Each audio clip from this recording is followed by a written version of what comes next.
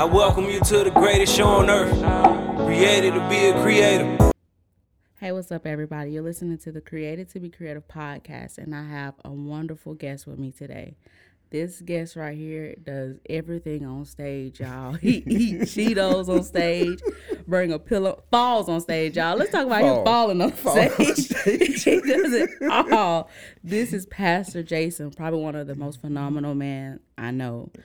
He is great. He's knowledgeable. He knows the kingdom. And Pastor Jason, introduce yourself. Let the people know who you are. Listen, first of all, the thing I am right now is I'm excited to be here. I'm honored to be here. And I feel kind of like a hot dog in a steak shop right now, because on a creative podcast. But if you want to know who I am God's favorite person on the planet. Most definitely. Here's why. I am married to the most beautiful woman I have ever seen in my entire life. Married to her for 26 years. Oh, wow. Don't know why she said yes the first time. Don't know why she says yes again and again, but somehow she does. Yeah. And then with her, we have made the two most incredible kids Definitely. on the planet. I mean, literally on the planet. I know you feel like your kids are great. I'm sure they are. I'm just saying. Nevertheless, we'll digress there. And then, of course, obviously, I have the greatest job on the face of the earth. I get to be the assistant pastor at Abundant Life Church. Praise God. In Locust Grove, Georgia. And you get to do the greatest job at the greatest church on the planet. So that's why I'm God's favorite. There's me in a nutshell. Sounds great. Yeah. So, Pastor Jason, you kind of, you didn't kind of, but you preached on a message at church, right? Mm-hmm. It was about name. Yeah. It was during the Great 10 Awakening. Make sure y'all come out. Yeah. It's a little plug. Come out. You did a message about names. But before we get into that topic, we're talking about the creative power of salvation. Yes, ma'am. And name. That's it. Yeah. And I feel like before you can know who you are, you have to be saved in Christ. You have to, because that's who we were created to be. Yeah. Now the thing is that we were all, the Bible says we were all born into sin. Mm-hmm. We were born with a sin nature. That's reason that the word that a child hears the most and probably learns the quickest is the word no. Yeah. Because we are all bent in the direction of doing what we're not supposed to do. Mm-hmm. We were born with a rebellious nature. That was what we inherited from our original parents, Adam and Eve. Mm-hmm. They passed down to us a rebellious and a sinful nature. They passed down to us a nature that was sold into the slavery, the bondage of sin. Yeah. Thank God. Thank God. Thank God that Jesus Christ came and liberated us from the slavery and the bondage of sin. But here's the deal. In order to receive that liberating power, I have to receive him as my Lord and my Savior. Most definitely. But and so Jesus said it like this, because Nicodemus, this great teacher who knew everything about the Bible, by the way. He's like, I reckon he was from the southeastern United States because he knew everything about the Bible. Yeah. And this great teacher, Nicodemus, comes to Jesus and says, what do I need to do? Yeah. And Jesus says, you have to be born again. Wow. And he says, how can a man enter again into his mother's womb? And he says, no, Nicodemus, you're thinking on a low level. Yeah. You're thinking on the most base level. You're thinking on a biological level. Yeah. Which is what we almost always do. We think on a biological level. That is true. When the fact is that we are not biology that has a spirit. We are a spirit that has biology. Praise God. And so he says to Nicodemus, you have to be born of water, obviously, like your mother, but then you have to be born of the Spirit. Wow. And so what Paul said is, this is what happens when you are born of the Spirit, 2 Corinthians 5:17. Therefore, if any man is in Christ, he is a new creation. Wow. Old things have passed away. Behold, all things have become new. I am a new creation. Yeah. That sinful man that I was, dead, gone, buried. Ain't coming back. Goodbye, good riddance. Yeah. Don't let the doorknob hit you where the good Lord split you, Exactly. old man. I'm done with him. Yeah. Now who I am is I am who Christ made me to be. I am born of the Spirit. I am, the Bible doesn't use this term a bunch. We use it a bunch because we call it saved. Yeah. I am rescued. But the truth is what I really am is I am born again. I am a new creation in Christ Jesus. Definitely. So that's what we're talking about when we're talking about salvation. And here's the thing. Mm-hmm. If you have not received Jesus Christ as your Savior Yeah. and as your Lord, Because you got to have both. got to have both. A lot of times we get the whole let's get out of hell free ticket from our Savior. Yeah. But the truth is I got to get this is how I'm going to live my life. Yeah. Yeah, I live right. And so to receive Christ as my Savior and as my Lord is to be walking as a new creation. So that's salvation in a nutshell. In a nutshell, that's go. So how do we obtain salvation? Because a lot of people feel like, oh, well, I messed up, and you're like, oh, well, I'm not saved anymore. But how do we continue this journey of salvation and obtain it and keep it? Well, so to obtain it, it's 1 John 1:9. If we confess our sins, he is faithful and just to forgive our sins and cleanse us from all unrighteousness. First of all, I have to realize this. I can't fix my sin problem. Most definitely. As a matter of fact, Jeremiah said it like this: though I wash myself with the strongest soap, I can't make myself clean. And listen, you and I have been in this thing long enough that we have watched as people came in, living a life just of pure hell, saying, you know what, I'm going to leave out of here. I'm going to clean up my act. I'm going to get this right, this right, this right, quit this, quit this, quit this, quit this, quit this. Then I'm going to come back to God so I can present him something that he can work with. And when the Bible says that our righteousness, the best our righteousness is filthy rags. Wow. That's what it is. So the best I can bring to God is nasty failure. Exactly. So rather than me going out and making this attempt to fix it myself, because I can't save myself. Nope. If I could save myself, then God was the cruelest person to his son. Most definitely. Because he sent his son to die the most torturous death. Yeah. And to take all of sin on him so that I could be set free. If I could do it myself, Jesus wasn't necessary. Exactly. But if I confess my sins, if I come to God and say, listen, I've done wrong. I have been wrong. I have done wrong. This is where I have failed in life. And here's the thing, God, I haven't just failed everybody else. I failed you. Because every sin that I committed against you. Every low way that I lived, God, I lived below what you created me to be. So I have to confess my sins. I have to come to God and say, all right, this is the rottenness that I bring to the table. This is the worst I bring to the table. But Lord, I need you to forgive me. And the Bible says that when we confess our sins, he is faithful, he is just to forgive our sins, and then he cleans us. He cleanses us from everything that is not right. That's how we obtain salvation. But that's the Savior part. Now I've got to the Savior part. Now I got to get to the Lord part. So if I stop off at the Savior part, here's what I've done. It's like this. So I'm going to give some scripture in a minute because I know there's some folk out there that are going to need some scripture. Definitely. But probably the best example I can think of is this. I had a lady that called me up at the church one day. She said, I've been coming to the church. I've been loving the church. It's incredible. I feel God when I'm there, the presence of God. She said you can even feel it when you drive on the parking lot, which, by the way, we pray for. Exactly. We actually pray that you can feel it when you're driving on Highway 16 and 42. So if you've been going down 16 and 42, you get anywhere near Dean Patrick or Canop Road, and you're like, I don't know why I feel like I feel. Come on, church. Yeah. Let me tell you what the deal is. It's abundant life, and we're praying for you to get Turns out we've been praying that morning. As a matter of fact, if you can't sleep in on a Sunday morning, again, we're responsible for that as well. But when we get to this thing, we had this lady that called me up and she said, I love the church. I feel the presence of the Lord. It's so incredible. But I ran into my old pastor the other day and he asked me, where I was going to church because I hadn't been there in some time. He asked me where I was going to church and he said, and I told him, and he said, well, that's a good church. Just be careful because they teach that you can lose your salvation. Wow. And she said, is that true? I said, kind of. Yeah. So here's the thing. Let me say this first of all. We believe in eternal security. Yes. We believe that when we are in Christ, nothing can take us out of his hand. Most definitely. However, I can pull myself out of his hand. Yes, you can.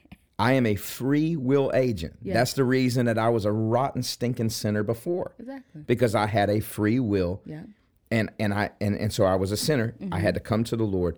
So the deal is that we believe in eternal security. We just don't believe that it is without condition. And so this is what I said to her. And I was sitting there going, Lord, because I hit her with some scripture.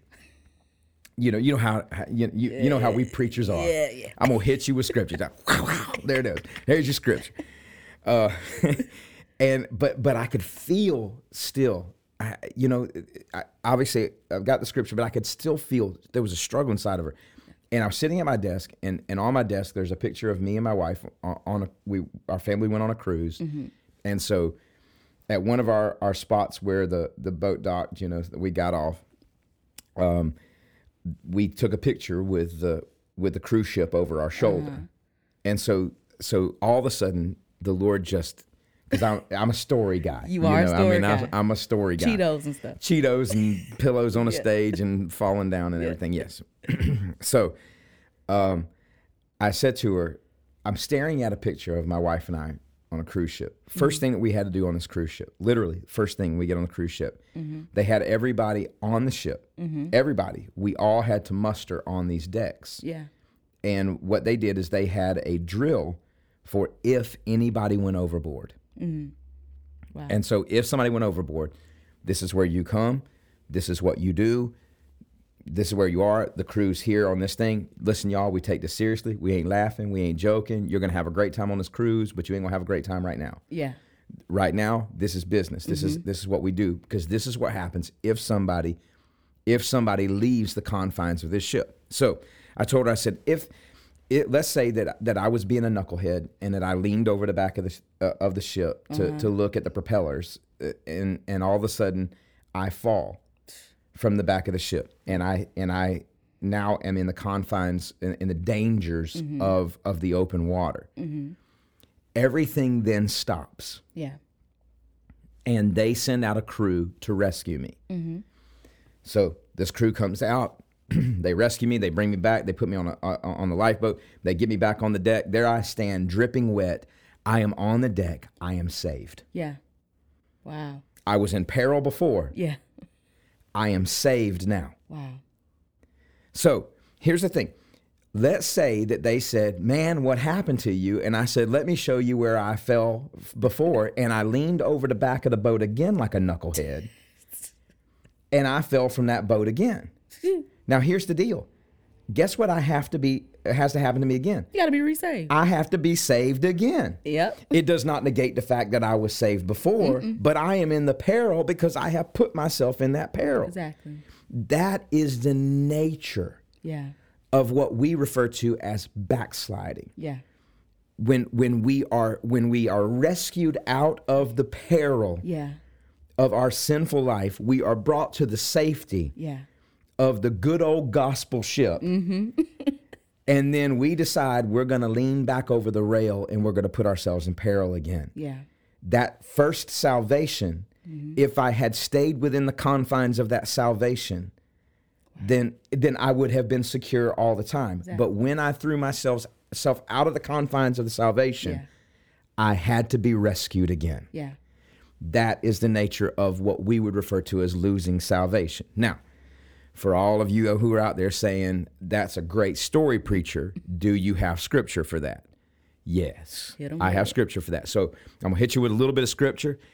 Today, in prayer, I said, Lord, it ain't how many scriptures I can bring, because this podcast can only be so long. Yeah. Because I'm just telling you, the Bible is stacked with scripture. It's stacked up. So I'm going to hit you with just a little bit of it. Okay, so Hebrews chapter 6, verses 4 through 8. For it is impossible for those who were once enlightened, who have tasted the heavenly gift, who have become partakers of the Holy Spirit, and have tasted the good word of God and the powers of the age to come, if they fall away, to renew them again to repentance, since they crucify themselves for themselves the Son of God, and put him in open shame. Wow. Isn't that something powerful? You can go on, read through verse 8. Let me jump back, Hebrews 10, 26 through 31. For if we sin willfully after we have received the knowledge of the truth. There no longer remains a sacrifice for sin, but a fearful expectation of judgment and fiery indignation, which will devour the adversaries. Keep on reading through verse 31. I won't hang in there, but you can look. So 2 Corinthians. So this is Paul, because this is everybody who quotes Paul. Paul's the one who says you can't lose your salvation. Yeah. Let me help you here just a minute. 2 Corinthians. By the way, in the beginning of 2 Corinthians, this is the last chapter in 2 Corinthians. In the first chapter, this is who he addresses the letter to. To the saints who are in Corinth. Yeah. At the bottom of the chapter, he addresses them as his brethren. Okay, so just so you know, Paul is not talking to, pimps and strippers and everything else. He's talking to the church. 2 Corinthians 13:5. Examine yourselves as to whether you are in the faith. Test yourselves. Wow. Do you not know yourselves that Jesus Christ is in you, unless indeed you are disqualified? If I am disqualified, that means at one time I was qualified. Let me keep moving on. 1 Corinthians 10:1-13. I won't read all of those scriptures, but this is the whole crux of the thing. Paul is saying, you have drank this spiritual drink, and then you rejected it. Wow. You rejected it. Willfully rejected it. 1 Corinthians 9:24-27. Do you not know that those who run in a race all run, but one receives the prize? Run in such a way that you may obtain it. And everyone who competes for the prize is temperate in all things. Now they do it to obtain a perishable crown, but we for an imperishable crown. Therefore I do not run with uncertainty. Thus I fight not as one who beats the air. Watch this. But I discipline my body and bring it into subjection, lest when I have preached to others, I myself should have become disqualified. Wow. So Paul's saying, listen, I can be a gospel preacher and still be disqualified if I do not discipline myself to walk in this way. Now, everybody can say, oh, okay, well, maybe Paul wasn't so enlightened. I mean, you gotta hate about half the New Testament if Paul wasn't enlightened. But let's do this. Why don't we talk about Jesus? Yeah. Let's talk about Jesus. So this is what Jesus says. Luke chapter 9, verse 61-62. And another said, Lord, I will also follow you, but let me first go bid them farewell who are in my house. Jesus said to them, no one having put his hand to the plow and looking back is fit for the kingdom of God. Revelation 2, this is Jesus speaking. So this is at the end of the age. This is the letter to 7 churches. Yeah. Not 7 bars, not 7, this whole, to the angel church at Ephesus write, these things says he who holds the 7 stars in his right hand, who walks in the midst of the 7 golden lampstands. I know your work, your labor, your patience, and that you cannot bear those who are evil. And you have tested those who say that they are apostles and are not, and have found them to be liars. You have persevered. Isn't that so powerful? Yeah. You have persevered. So he's saying, and have patience, and have labored for my name's sake, and have not become weary. Nevertheless, I have this against you, that you have left your first love. Wow. Therefore, remember from where you have fallen. Just like my little cruise ship analogy. Fallen. You have fallen. So anyway, you can look Revelation 2:8-11. I'm not going to get into all of those things with y'all, but I want everybody to understand there is scriptural basis and there is a practical basis. Yeah. I had a guy ask me one time, he said, I have a real problem with you Pentecostals because you guys teach that a person can lose their salvation. And I said, and he said, if it's a gift, how can you lose it? I said, I don't know. Have you ever lost a gift? Man, what? Yeah. My wife's, so she'll kill me for saying this, but my wife's original wedding set, our wedding rings, my wife's original wedding set, she lost her wedding set. Really? Yes, ma'am. Took it off. Wow. Took it off, I think, to clean some dishes or something like that at a place. Yeah. Forgot it. Came back for it. Gone. Wow. My wife lost her wedding set through negligence. Yeah. Man, we can lose our salvation through negligence. Literally. So if we get to this spot where we say, okay, Jesus, you're my savior. Now let me go out and live every way that I lived before I met you. Yeah. Negligence. Yeah. So anyway, there's that. I don't know if you were asking for that much. No, that's what we But needed. that's what you got. That's what we need. And I didn't even fall one time nor eat any Cheetos. Yeah, you didn't even drink nothing. I was surprised. But I will take a sip of coffee later. So let me ask you this real quick question, and then we're going to hop into the next part. Okay.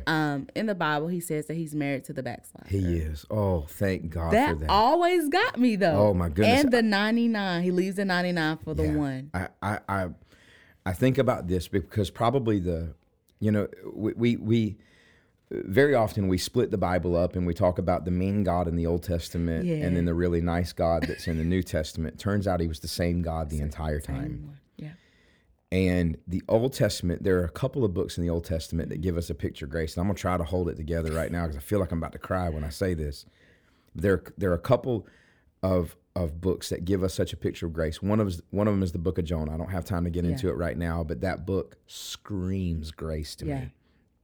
Another one is the book of Hosea, where God tells Hosea, listen, I need you to go find a prostitute. But I don't need you to buy a prostitute. I need you to marry this prostitute. That's a big one. And then here she goes. She keeps leaving. Yeah. She keeps going back to her former life, and he keeps going and buying her back. Yeah. He just keeps loving her. Yeah. And that's what the Bible says in the book of Jeremiah, because Jeremiah talks a lot about the backslider, and then he says, God speaks. The Holy Spirit speaks through Jeremiah, and he says, I'm married to the backslider. Yeah. I know you ran off on me, but I never stopped being married to you. Yeah. I didn't take the ring off. Wow. I didn't move the pictures around. I left everything just like it was. Yeah. The porch light is on. Yeah. I'm waiting for you to come home. And when you come home, you don't walk in. You don't walk in as an adulterer. You don't walk in as any of these things. You walk back in as my bride. That's good. And oh, that's man, good. Don't even get me started because I'm going to sit here and cry. So that's good. Nobody wants to hear a brother cry.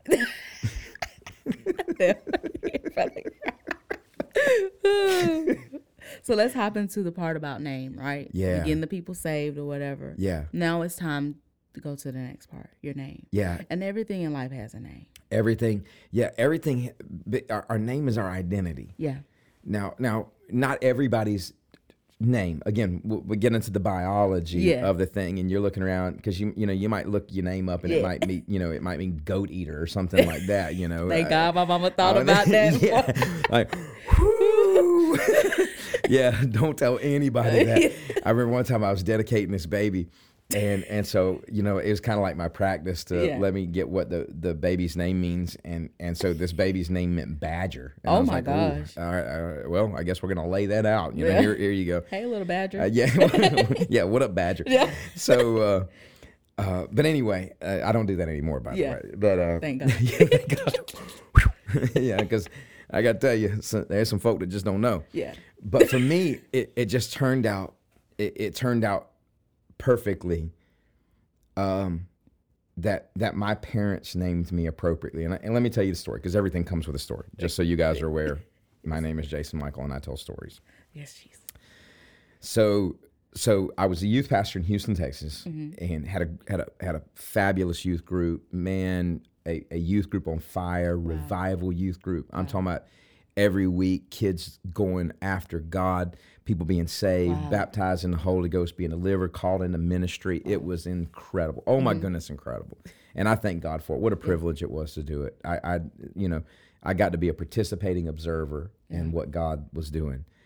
So one Thursday morning, I'm in my office, and we had just had an incredible move of God the night before. And so I'm there in prayer, and I wasn't really just, going after it. It was just, Lord, you're so good, and thank you for what you did last night. Yeah. Praying over the names of the students. I had the roll there, and I'm praying over them and everything. And out of the blue, just, the Lord's just like, hey, what are you anointed to do? Wow. And so I am a knucklehead. So I presumed I already knew the answer to that. So I said to the Lord, I am anointed to preach. Because, that night before I had hit it hard. And look at me. I'm just telling you, boy, you can't even mess with me. So, Lord, I'm anointed to preach. And so literally right after that, the Holy Spirit says, so if you lost your voice, would you not be anointed anymore? Wow. Ooh. Yeah, well, there's that. Yeah. Okay. And so he says, well, what are you anointed to do? Yeah. So like a knucklehead, I answer the question again. God, I'm anointed to pastor. Wow. Okay, so if you did not have a congregation, Wow. if you didn't have a flock, does that mean you're not anointed anymore? Yeah, okay, there is that. So all of a sudden I said, finally, on the third time, Lord, what am I anointed to do? And immediately the Lord brings before my face that, you know, I'm not an artist in the typical sense, not an artist like you and John T here. I'm you know, I'm an artist in the sense of I can see it, I just can't make it, you know, not without help. You're a different kind of creator. Yeah, there. So the Lord brings to me this little piece of art that hung on my wall for years. It was a thing that my grandmother had gotten me when I was born, and it had my name on it. And it was a thing. Matter of fact, if you grew up in the decade of the 1970s, you probably had one of these too. And you guys don't know about the 70s nor the 80s. No. Nobody in this room does. Thank God. Yeah. Yeah. You know what? I agree. But anyway, y'all don't know anything about it. But there was this little plaque, and what it is, it had my name on it. Then it had the meaning of my name, and then it had a verse that went with that meaning. And so this is what the plaque says: a little wooden plaque, and it had a yellow front, and it said, "Jason, one who heals." Wow. And then it had Isaiah 61, "For the Spirit of the Lord is upon me, and He has anointed me." Wow. And then it skips down to heal the brokenhearted. Wow. And the Lord flashed it up. Now I still owned that plaque. I still possessed that plaque, but I'd not had it out in years. I took it down probably when I was a teenager. But the Lord brought it back to my memory. Wow. And He said, your parents named you appropriately. You were put on this earth to heal. Wow. That's what you're anointed to do. Most definitely. That's what my name is. Now, again, not everybody had the fortunate piece of having Holy Ghost filled parents who said, you know what, let's name this kid, even though we may not know. Yeah. And so, but that was the deal for me. I'm telling you, it was so profound. I went that day, rooted through my attic until I found that plaque. Really? I pulled it out and I hung it in my office and I kept it there. Wow. Until I was ministering healing to another Jason and began to speak that over him. Yeah. And I said, this plaque is written on my heart. I want it to be written on your wall. So I gave him the plaque. Wow. Sent it away with him. So for us, it's not so much the creative power of our name, what we would say our biological given name, the one that happened to hit the birth certificate. Mm-hmm. It is the name that God gave us. Exactly. It is the identity that God gave us. Yeah. And I began to realize all of a sudden, as soon as he asked me this question, mm-hmm. it was not only for me to understand, hey, this is the realm that you walk in. Yeah. But it was an opening to begin to discover more and more about anointing. And so what I did is I began to pour into Isaiah 61. Mm-hmm. And all of a sudden I began to look, because Isaiah 61 is a prophetic picture mm-hmm. of the anointed one. Wow. The anointed one in Hebrew, mm-hmm. it's Messiah or Mashiach. Mm-hmm. In Greek, it is Christos or Christ. Mm-hmm. Jesus Christ, Jesus the Messiah, literally means Jesus, the anointed one. Yeah. So Isaiah 61 is a prophetic picture of all of the anointing that was wrapped up in Jesus. Mm-hmm. But because I am in Christ mm-hmm. and Christ is in me, mm-hmm. I have an identity, I have an anointing that is very specific. And I this is what I felt. And you're welcome to argue with it if you want to. If you don't mind being wrong. I'm kidding. Yeah. I'm kind of. I feel like every base anointing mm-hmm. can be found in Isaiah 61. Most definitely. So you can run through there. So in Isaiah 61, you can see obviously the anointing to heal. Mm-hmm. Now I went after that because the anointing to heal for me, Yeah, so sometimes it has to do with biology. Sometimes it has to do with laying hands on somebody and their shoulder getting healed, their sickness being healed, or whatever it is.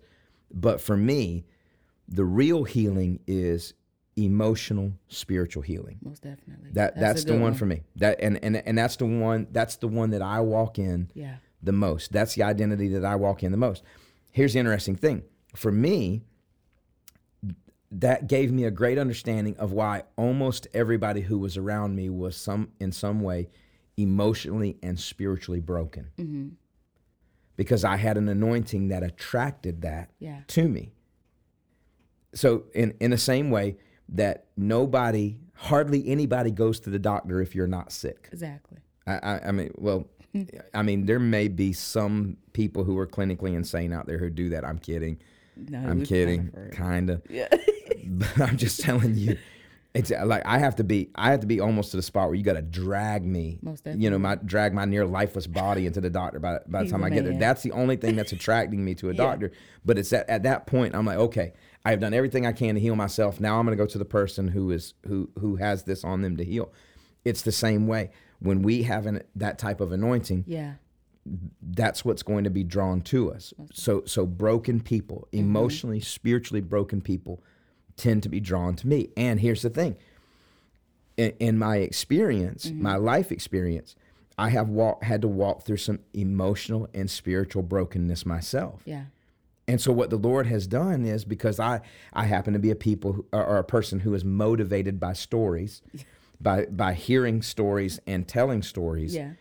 What the Lord has done is he has given me firsthand stories that I can sit down with people and say, here's what my emotional, spiritual brokenness looked like. Yeah. Does yours bear any similarity to this? I get this sense of where you are now. Here's the thing. So inside of that, I found inside of there is an anointing to build. Wow. It's found in Isaiah 61. Mm-hmm. There are some people that everything that they look at, they can look at it and build something. They can see a different and a finished structure in their minds. There are people who can physically look at a plot of ground, an empty plot of ground, and they can see everything that belongs on that plot of ground. I can see a building here, parking lot here, shrubs over here, this, and in their mind they can pull it up like that. Yeah, I don't have that ability. Yeah, but here's the deal: I'm not anointed to do that. Most definitely. So then you understand, that, and very often, matter of fact, let me give like a little caveat right here. Yeah, go ahead. Because I feel like I need to help some folks. Mm-hmm. Because growing up in church all my little life. I knew it was coming. You knew it was coming. I've been in this thing all my little life. Yeah. And so having grown up in church all my little life, I've watched at times that you'll have a pastor who is a builder. Yeah. He's a builder in his spirit. So he finishes one project, and as he is finishing one project, he is thinking about the next project. Yeah. And there'll be people in his congregation who will get fatigued. Like, are we ever going to stop building? No. Well, you have a person who is anointed to build. Exactly. The person who God has placed over this house has an anointing to build. Yeah. So you will stop building when the Holy Ghost says it's time to stop building. Exactly. And probably what'll happen is you'll have a different pastor then. Yeah. So that's the way it is. But for those who have this anointing or other anointings, there can be a frustration at times, because I would be frustrated. Why are all the people around me broken? And then all of a sudden they get squared away and they leave my life. Wow. It's the same way with the doctor. My doctor does not see me. Yeah. He does not see me unless I'm broken. Yeah. Wow. I don't go to my doctor whole. Yeah. There's no need. We don't have a relationship. We ain't friends like that. Yeah. I don't just show up and say, hey, listen, let me drop $75. Let me waste 4 hours of my life so I can sit in this thing and tell you how good I'm doing. No, I'm walking into this place. I'm dropping my $75. I'm saying, give me a shot, send me home, put me to sleep, so I can wake up and feel well. Yeah. It's that same way. There's a frustration because when people who don't share your anointing are in proximity to it, there are times that they're going to question that. Yeah. And it happens to creatives all the time. It does. Oh my goodness, it happens to creatives all the time.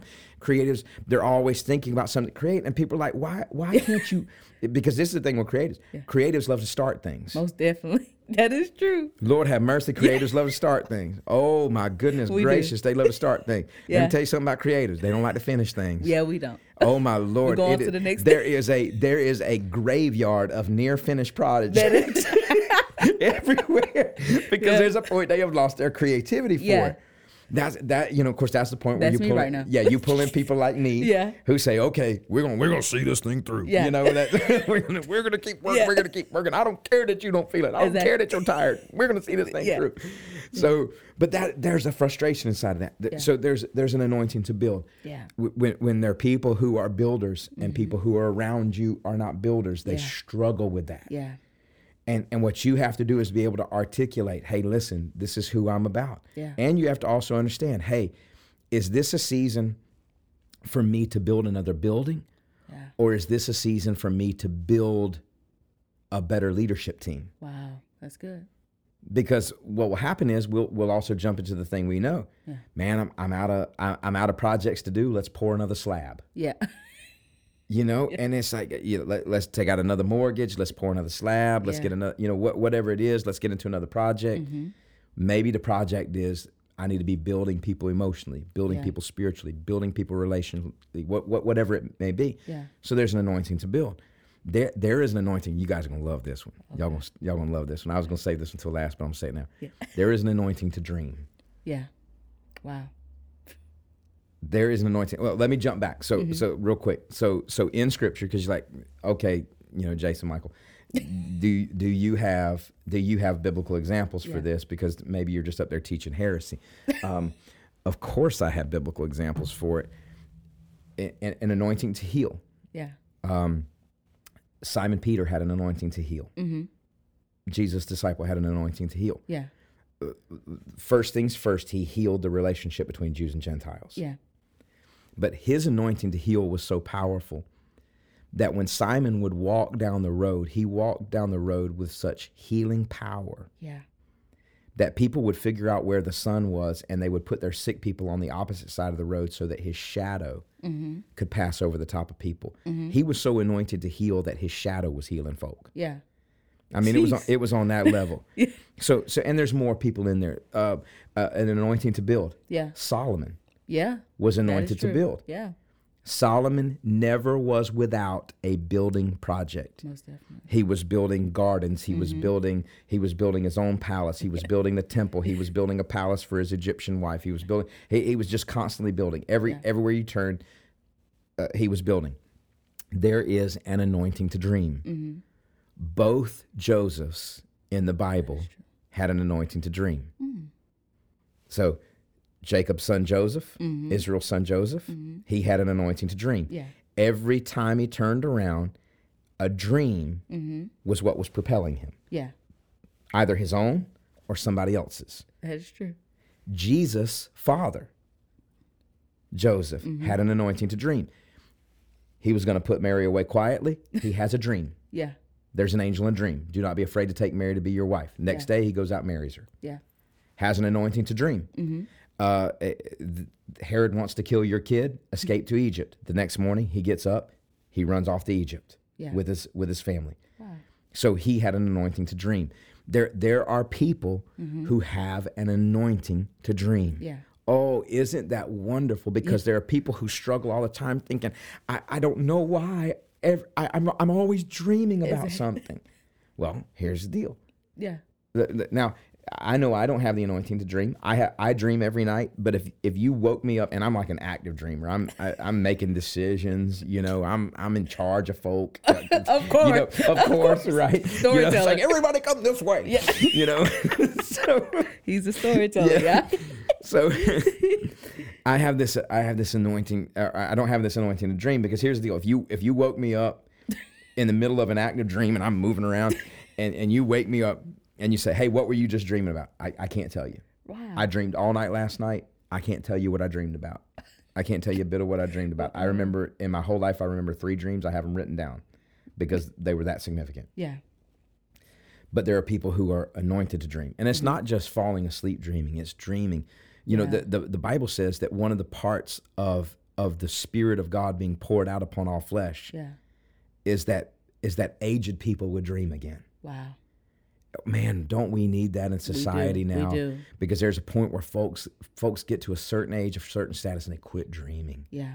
Oh man, that our old would dream again. Yeah. Oh man, listen, young folks need they need old folks to be dreaming again. Yeah. And when I say old folks, I mean, I'm not being disparaging. I'm just saying, if you got a little age on you, don't quit dreaming.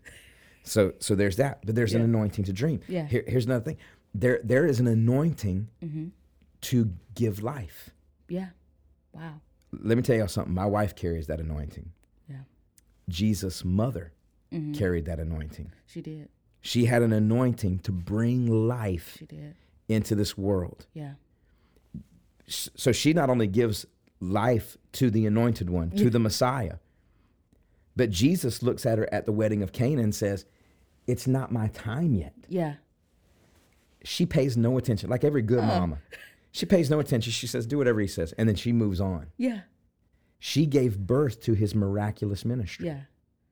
Wow.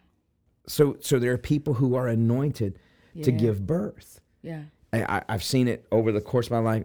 I wish I could flesh all these out. I'm just giving you an overview. Yeah. There are people who are anointed to liberate people. Wow. Our pastor, Jeremiah Hosford, definitely. he has that. That brother walks around with a set of keys. I mean, he just sets folk free. Yeah. He said, whether you're bound up in addiction, or whether you are saved, and he just sets your mind free to understand new dimensions, understand greater glory, whatever it is. That man of God has the anointing to liberate. Yeah. Here's the thing, in Scripture, Moses, he had that anointing to liberate. He did. Moses knew it from early on. Yeah. He even tried it in his own strength. Yeah. You know what? I'm so anointed to liberate. I'll just lead an insurrection. Let me kill the first Egyptian. You guys start killing the rest of them. Just kill everybody. Just wipe them out. You know, this is what we're gonna do. And so he had an anointing to liberate. Yeah. Moses never had to raise a weapon. No. And he set millions of people free. Wow.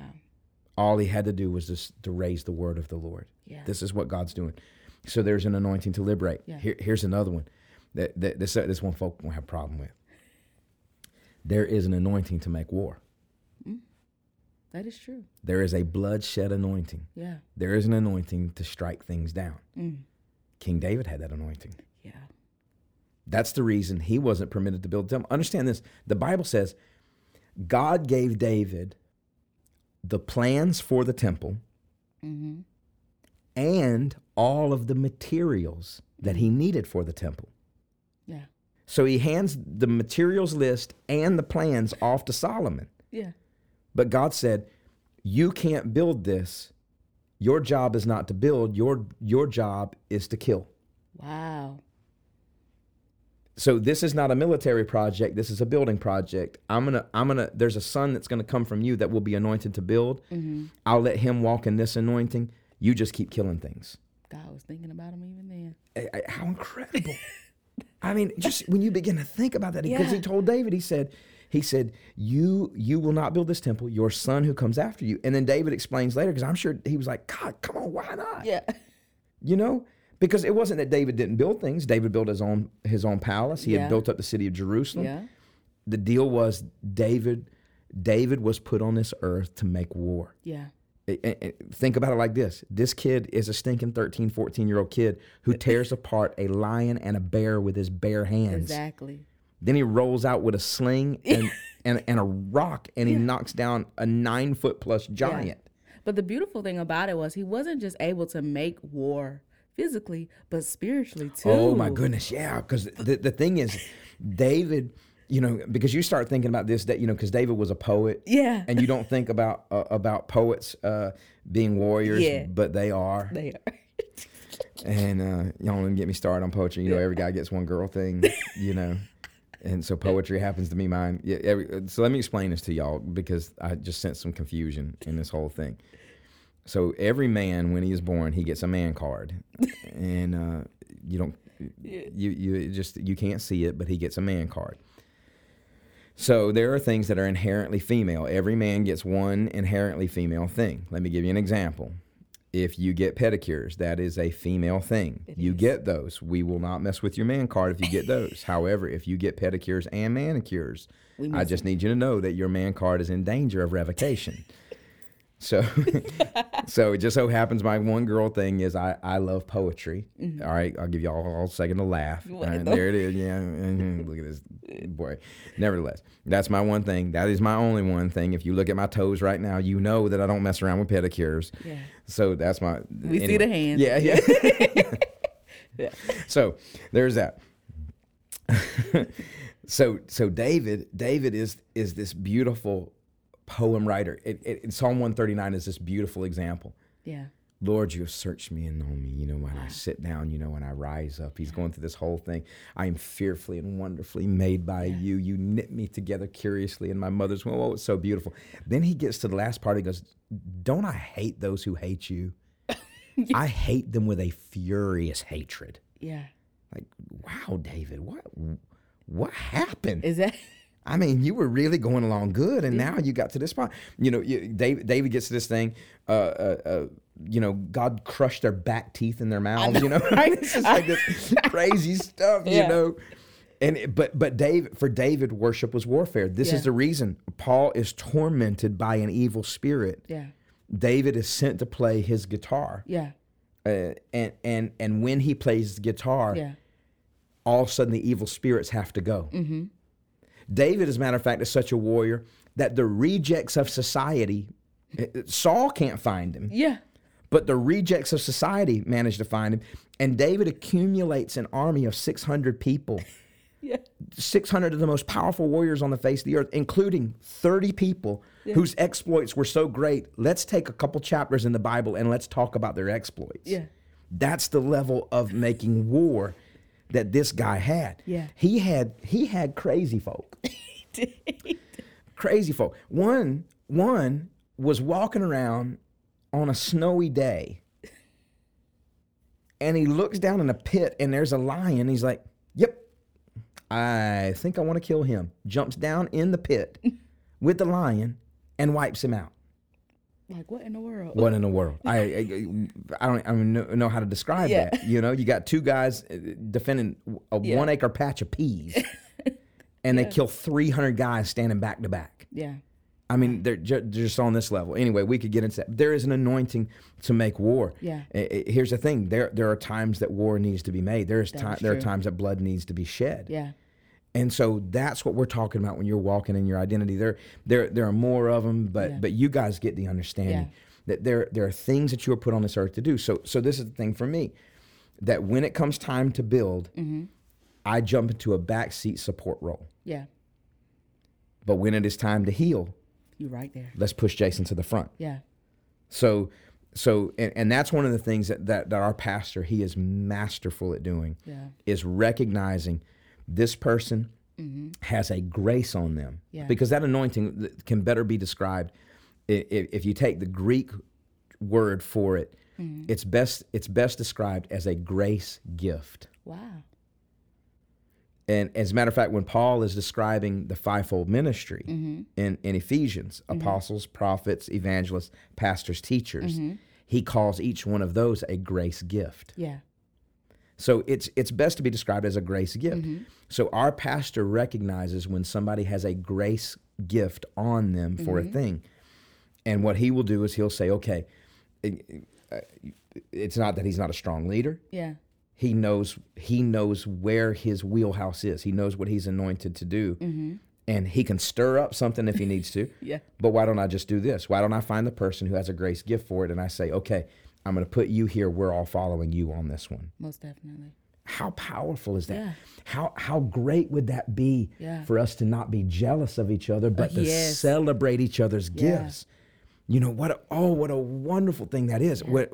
I think that's one of the, I guess one of the graces that the Lord has given me is when I see somebody walking in their gift, I'm like, yeah.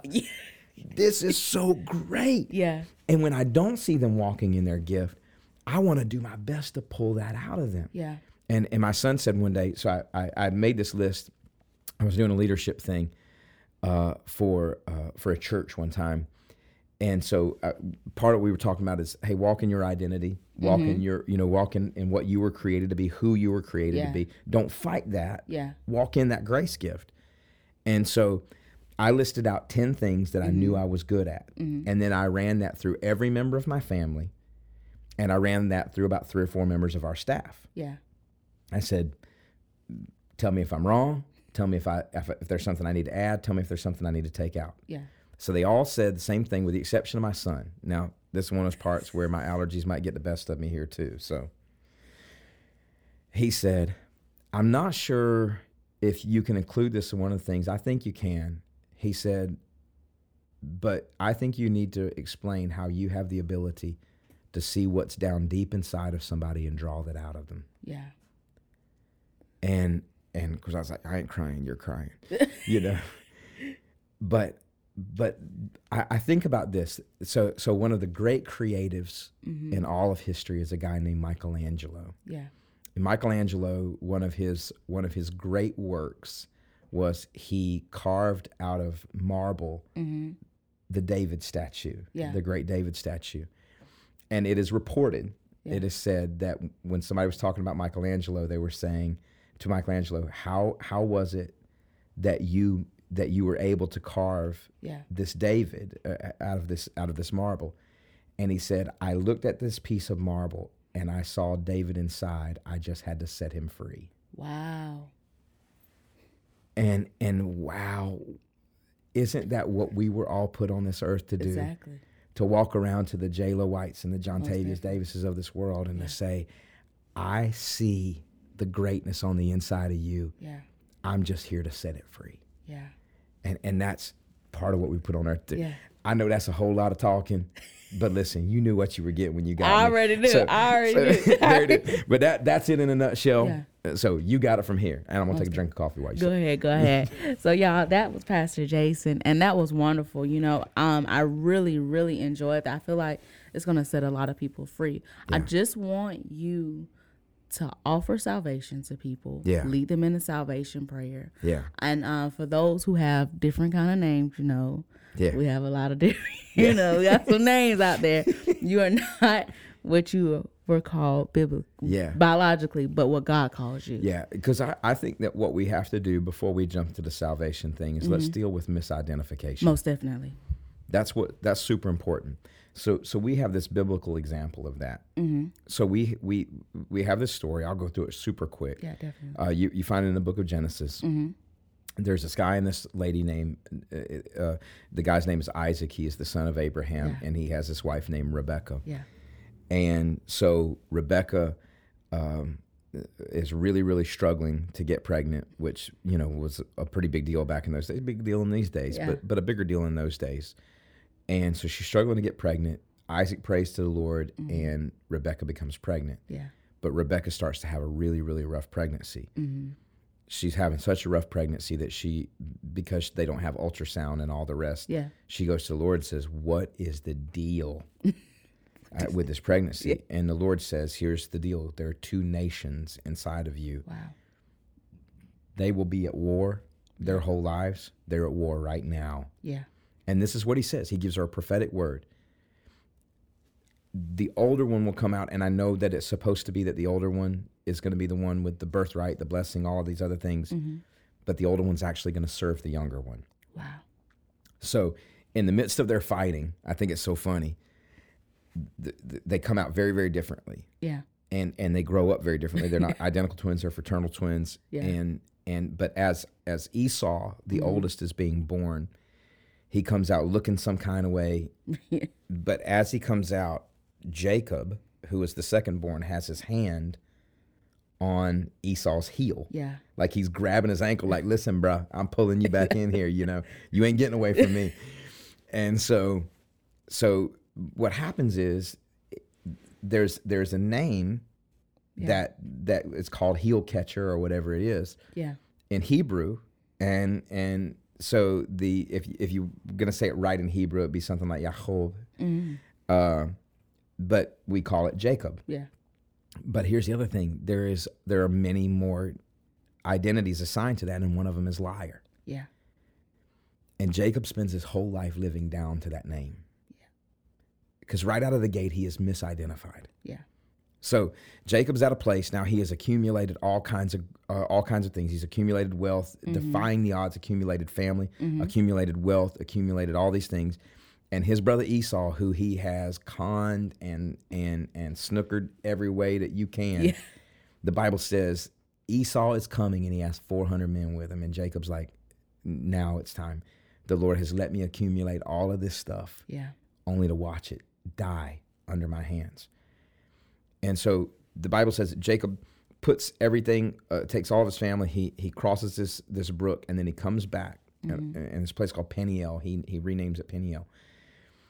And the Bible says there he wrestled with a man until the break of day. Wow. Now, we know that it's in that what we refer to as a Christophany. It is a Old Testament appearance of Jesus. I don't have time to get into why that is. It's an Old Testament appearance of Jesus. Take my word for it. How about that? Yeah. And look it up for yourself. Study it for yourself. And what's very interesting is Jesus is wrestling with him, and he says, "Let me go." And he says, "Absolutely not. Not until you bless me. Yeah. Not until I get what I need." Yeah. And so when he says, "I need a blessing from you," and immediately the response of Jesus is, "What is your name?" Wow. And all of a sudden, Jacob looks at him and says, okay, fine, fine. You need to know? My name is Liar. Wow. Is that what you needed? You just needed to know that I was a liar? Yeah. So he confesses his fault before Jesus. And Jesus says, not anymore. Yeah. You're not going to be known by that anymore. Yeah. They misidentified you. Yeah. They called you one thing, and you lived down to that your whole life. Yeah. They whatever it may be, you know, and we deal with that all the time, Jayla. that somebody, you're going to be just like your daddy. You're going to be just like your mother. You're going to grow up just like your cousin. You're going to grow up just like this person. You're going to do just like that. You're going to be just like everybody from your neighborhood. You're going to be just like everybody from your little old town. You're going to be just like whatever it may be. Yeah. And what we want to do is we want to pick ourselves up and move us from one place to the other. But the truth was that Jacob moved everywhere, and his identity followed him everywhere. His misidentity followed him everywhere because he lived down to it, which is what we all do. We live down to our misidentification. Yeah. But God looks at him and says, no. They misnamed you. They mislabeled you at the beginning, sir. Yeah. You're not a liar. Who you are is a prince. Yeah. You are a prince with God. You have fought with God, and you have prevailed. Now, how many people can say that? Yeah. I fought God and I won. Yeah. But Jacob was able to say it. Yeah. The thing was that he came face to face. He confessed. Yeah. This is who I have allowed myself to be. Yeah. And Christ said, not anymore. I'm changing that. I'm going to call out of you what I put into you when you were born. When I was curiously making you in your mother's womb, I didn't weave failure. I didn't weave sin into that. Yeah. I wove in an identity. I wove in destiny. I wove in purpose. And so now you're going to walk in that. Most definitely. And so this is what happens. Now, what's very interesting is Jacob spends the rest of his life. Yeah. You can see it. He'll have his moments where he's called Israel, and he'll have his moments when he's called Jacob. But in the end, on his tombstone, it doesn't say, here lies Jacob. Yeah. Here lies Israel. Wow. It's not the nation of Jacob. It's the nation of Israel. They're not the children of Jacob. They're the children of Israel. Wow. Praise God. Because in the end, he walked his destiny out. Yeah. In the end, God made it. No. He doesn't die with that identity. Yeah. He doesn't die with that. Yeah. He dies with the identity that I put on him because he's never dead. Yeah. He keeps on living. Yeah. And so this is what salvation is all about. This is what your misidentification is all about. Yeah. You have lived down to this low thing. Yeah. You have lived down to what you presume that life is just had to hand you. These were the cards I was dealt. Absolutely not. Throw that deck away. Yeah. That I don't care if they dealt you the cards. Throw that deck away. Because here's the thing. You were born for purpose, and you were born on purpose. You were born for the kingdom for such a time as this. And so here's how you walk in that identity. We said it before, you can't clean yourself up. No. I can't clean you up. I couldn't clean myself up. I can't save you. I couldn't save me. But here's what you do. You come to God and you say, God, I am a rotten sinner. I have sinned against heaven. I have sinned against you. So God, I need you. I need you to save me. I need you to wash me. I need you to make me clean. I need you to make me a new creation. And this is what he says. The Bible says that the wages of sin is death. We got that already. But the gift of God is eternal life in Christ Jesus. Praise God. We're going to believe for that today. So let me pray with you today. Matter of fact, I want you to pray this prayer with me. Jayla, you're going to help me out in here. You repeat this prayer with me, and you pray it from your heart. And this is what the Bible says. The Bible says that if you confess with your mouth and you believe in your heart, that you'll be saved. Yeah. So here's what we're going to do. We're going to pray. You pray this prayer with me. Say, Father, in the name of Jesus. In the name of Jesus. I come before you. I come before you. A sinner. A sinner. Every sin that I have committed. Every sin that I have committed. I have committed against you. I have committed against you. And I am sorry for it. And I am sorry for it. Jesus. Jesus. I believe that you died for me. I believe that you died for me. And I believe that you rose again on the third day. And I believe you rose again on the third day. To wash me. To wash me. And to make me clean. And to make me clean. So make me a new creation. So make me a new creation. Make me born again. Make me born again. Wash my sins away. Wash my sins away. I thank you for this, Jesus. I thank you for this. I thank you that you have made me. I thank you that you have made me. A child of God. A child of God. Thank you, Lord. And just like that, the Bible says that your sins are now uncommitted in God's eyes. The Bible says that your sins have been removed as far as the east is from the west. There's a North Pole and a South Pole, not an East Pole and a West Pole. They're removed. The Bible says that he has buried your sin in the bottom of the sea. Nobody can get to it. Yeah. That's what Christ has done for you. It's what he did for me. That's what he's done for you. And I bless you to walk as a new creation. Matter of fact, I want to help you. Because the thing is, we got to walk this thing out. Yeah. And Jayla, you helped us out with your little creative mind. It ain't no little creative mind. It's a big creative mind. But we created these videos under the inspiration of the Holy Spirit. We call them New Creation Devotions. Yeah. Every day for about 5 minutes a day, we send you a video for 10 days. Wow. To walk through this whole thing. You helped us film these and helped us produce them and put them together and edit them for us and everything. And so here's what I want you to do. Text one word, no spaces, New Creation, NEWCREATION, New Creation to the number 97,000. We ain't gonna sell you anything, none of that. But you do that every day for 10 days. I'm gonna show up in your inbox. Unfortunately, you gotta look at me. But every day for 10 days, I'm gonna show up in your inbox and I'm gonna teach you about walking as a new creation in Christ. So do that for me. Text New Creation to 97,000. Most definitely. And y'all can also see him at the Great Tent Awakening. Oh my goodness. This October. Yeah, the Fall Awakening, October 3rd through 10th. Y'all, it is indescribable. April, we lifted a tent. Yeah. Because we felt the Holy Ghost tell us, you lift this tent, I'm going to meet you there. Yeah. And it was just when they lifted a tent in the wilderness, all of a sudden, the glory of God begins to settle on this place. We saw miracle after miracle. I'm talking about legitimate miracles. I'm talking about deaf ears being opened, people with diseases having those diseases healed, people who were scheduled for surgeries that had their surgeries canceled because the doctor said, I don't know what happened to you, but everything is brand new inside of you. We saw people being set free from addiction, people being set free from sinful lifestyles, people baptized in the Holy Spirit. We baptized about 200 people, y'all. I mean, it was on this crazy level. In a tent. The glory of God just ministering and manifesting in there. So April. Go ahead. So podcast listeners, here's what I want you to do. Schedule this October 3rd through the 10th. Put it on your calendar. October 3rd through the 10th. 751 Dean Patrick Road, Locust Grove, Georgia. Come on out. And here's the thing. I'd love for you to commit to the whole week, but here's what I want to ask you to do. Commit to one service. That's it. Commit to the first service. Because you're going to be stuck. Commit to that Sunday night. And here's the thing. If it does not, if it does not live up to, because you don't have to, I don't have to live up to it. You're not coming to see me. Lord have mercy. I hope you're not coming to see me. I got a face for radio. You're not coming to see me. You're coming to encounter the presence of God, the manifest presence of God. You're coming to encounter the glory of God being revealed in this earth. Most definitely. And so I want to invite you to come out. You don't have to clean up. You don't have to do any of this. Listen, we're in a tent, y'all. Yeah. Come on out. Let the power of God manifest in your life. Yeah. Whatever you do, get to the tent.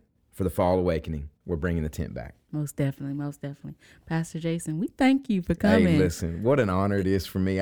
You told me earlier that I got to bump up, so I'm like, like number 3 or 4 in the podcast, and so I got upgraded to business class. I don't know if y'all know that, but it's really nice. They get you coffee and everything. No, but it's so great to be with you. Most definitely. First of all, you know how much I love you. Oh yeah, we on that level. Yeah, and so I'm grateful for that, and what an honor it is. Yeah. To be trusted with your listeners. Definitely. And so I appreciate that. Definitely. Y'all, thank y'all for coming out. Y'all can see Pastor Jason at Abundant Life. But where can they find you on social media? Because you be on Twitter. Well, I'm not on Twitter much anymore but I get on on Instagram. It's Jason_M_Branson. And then on Facebook it's @Jason M. Branson. Yeah. And just get on there. And usually what I put out is either great pictures of my beautiful wife, or I'll throw out some fire scripture or something like that. But come check it out. Most definitely. We're going to have you on this podcast again now. Hey, I'll be honored. Be ready now. Yes, okay? Ma'am. I'm ready. I'm ready to go. Thank you guys for listening. Keep creating, all right? Gotcha, Jen.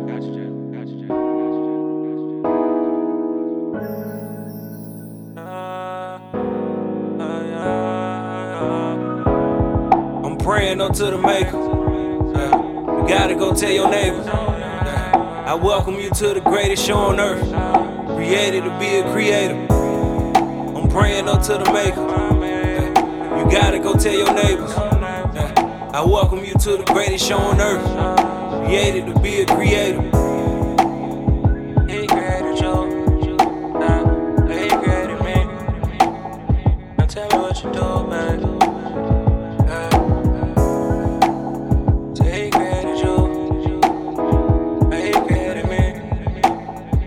Tell me what you do.